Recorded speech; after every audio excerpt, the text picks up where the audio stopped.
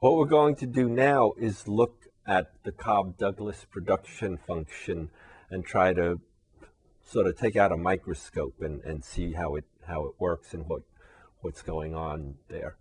So remember, the Cobb-Douglas production function is c x to the alpha y to the beta, where c, alpha, and beta are constants chosen to reflect the particular situation that you're trying to model, right? But what we want to do here first is show that for any Cobb-Douglas production function, right, that if we change x to gamma x, right, gamma is another constant, it could be 2 or 3 or 5 or whatever, and we change y, okay, to gamma y. So this could be doubling, right? It would be 2 times the labor, right? And double the capital, right? And then what we're going to show is that f of gamma x, gamma y is equal to gamma, right, the multiplying factor, to the alpha plus beta times the original Cobb-Douglas function. And this is really just algebra. It really doesn't have anything to do with calculus. We're just analyzing the Cobb-Douglas function to see what we can get out of it, right? So what is f of gamma x, gamma y? Well, it's going to be f of gamma x, gamma y is going to be c times what? Gamma x, right, to the alpha times gamma y to the beta, right? Just replacing what? X by gamma x and y by gamma y, okay? So this is what? This is c gamma to the alpha, x to the alpha, right, times what? Times gamma to the beta, y to the beta, okay, which is what? C times, right, we have gamma to the alpha times gamma to the beta, so that's gamma to the alpha plus beta, x to the alpha, y to the beta, okay, and of course c x to the alpha, y to the beta, that is the original productivity function. So what we have is then gamma to the alpha plus beta times the original Cobb-Douglas productivity function. All right. Now, an immediate result from this is that if alpha plus beta is equal to 1, right, so that if we choose our Cobb-Douglas constants, remember the c, the alpha, and the beta, right, are constants that are chosen to hopefully make the model, the mathematical model, more accurate, right? If alpha plus beta is equal to 1, then what? Then f of alpha x, alpha y is equal to what? This is gamma x, gamma x, gamma y, right, is equal to what? Gamma to the alpha plus beta, but that's equal to 1, so it'll be gamma to the first times f of xy.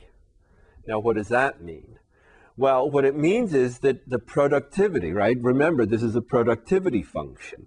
And what we're doing here is increasing, let's assume that gamma is a number bigger than 1. Let's say gamma is 3, right? Then what we're doing is what? We're tripling the labor component, right? And we're also tripling the capital component, right? And according to Cobb-Douglas, what's going to happen? We're going to triple our productivity, which makes sense, right? I mean, well, certainly if you only tripled labor and left capital alone, you would not expect to triple productivity. Similarly, if you only tripled capital and left labor alone, you would not expect to triple productivity. But if you tripled both labor and capital, then you would expect to triple productivity, right? And in fact, if alpha plus beta is equal to 1, you get that result. Okay, let's look at another interesting result. The next aspect of the Cobb-Douglas production formula that we want to examine is to show that x times fx, which is what? The marginal product of labor, right, plus y, which is what? Capital, times partial with respect to y, which is what? The marginal product of capital, right? So if we add these, we get the productivity, right?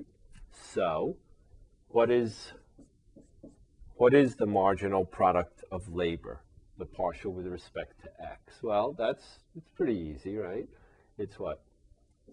Alpha c x to the alpha minus 1 y to the beta. Okay, and what is the partial with respect to y, the marginal product of capital, right? It's what? It's c x to the alpha beta y to the beta minus 1. All right? So x times the partial with respect to x, right? We just have to multiply this expression by x, right? So we'll get x times alpha c x to the alpha minus 1 y to the beta, right?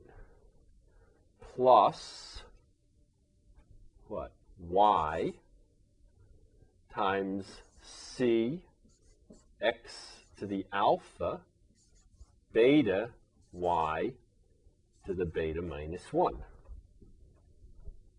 Okay.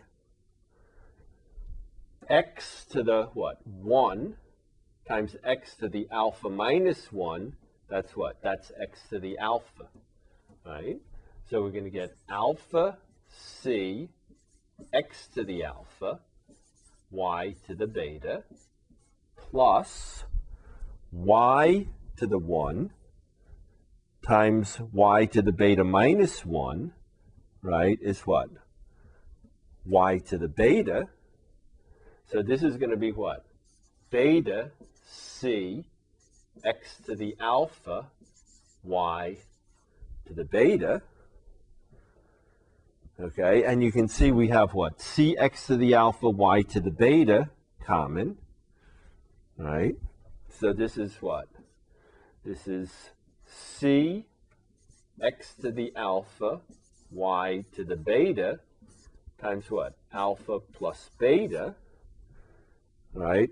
Cx to the alpha y to the beta, of course, is what? That's the original function, the original productivity, right? And again, if alpha plus beta is equal to 1, right, then we just get times 1. All right, so we have this result established now, right? X times what? Times the marginal product of labor plus y times the marginal product of capital is equal to the productivity.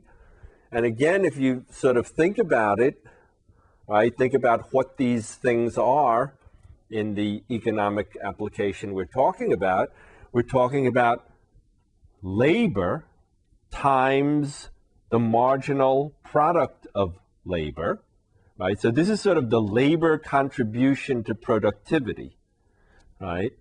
Plus capital times the marginal product of capital.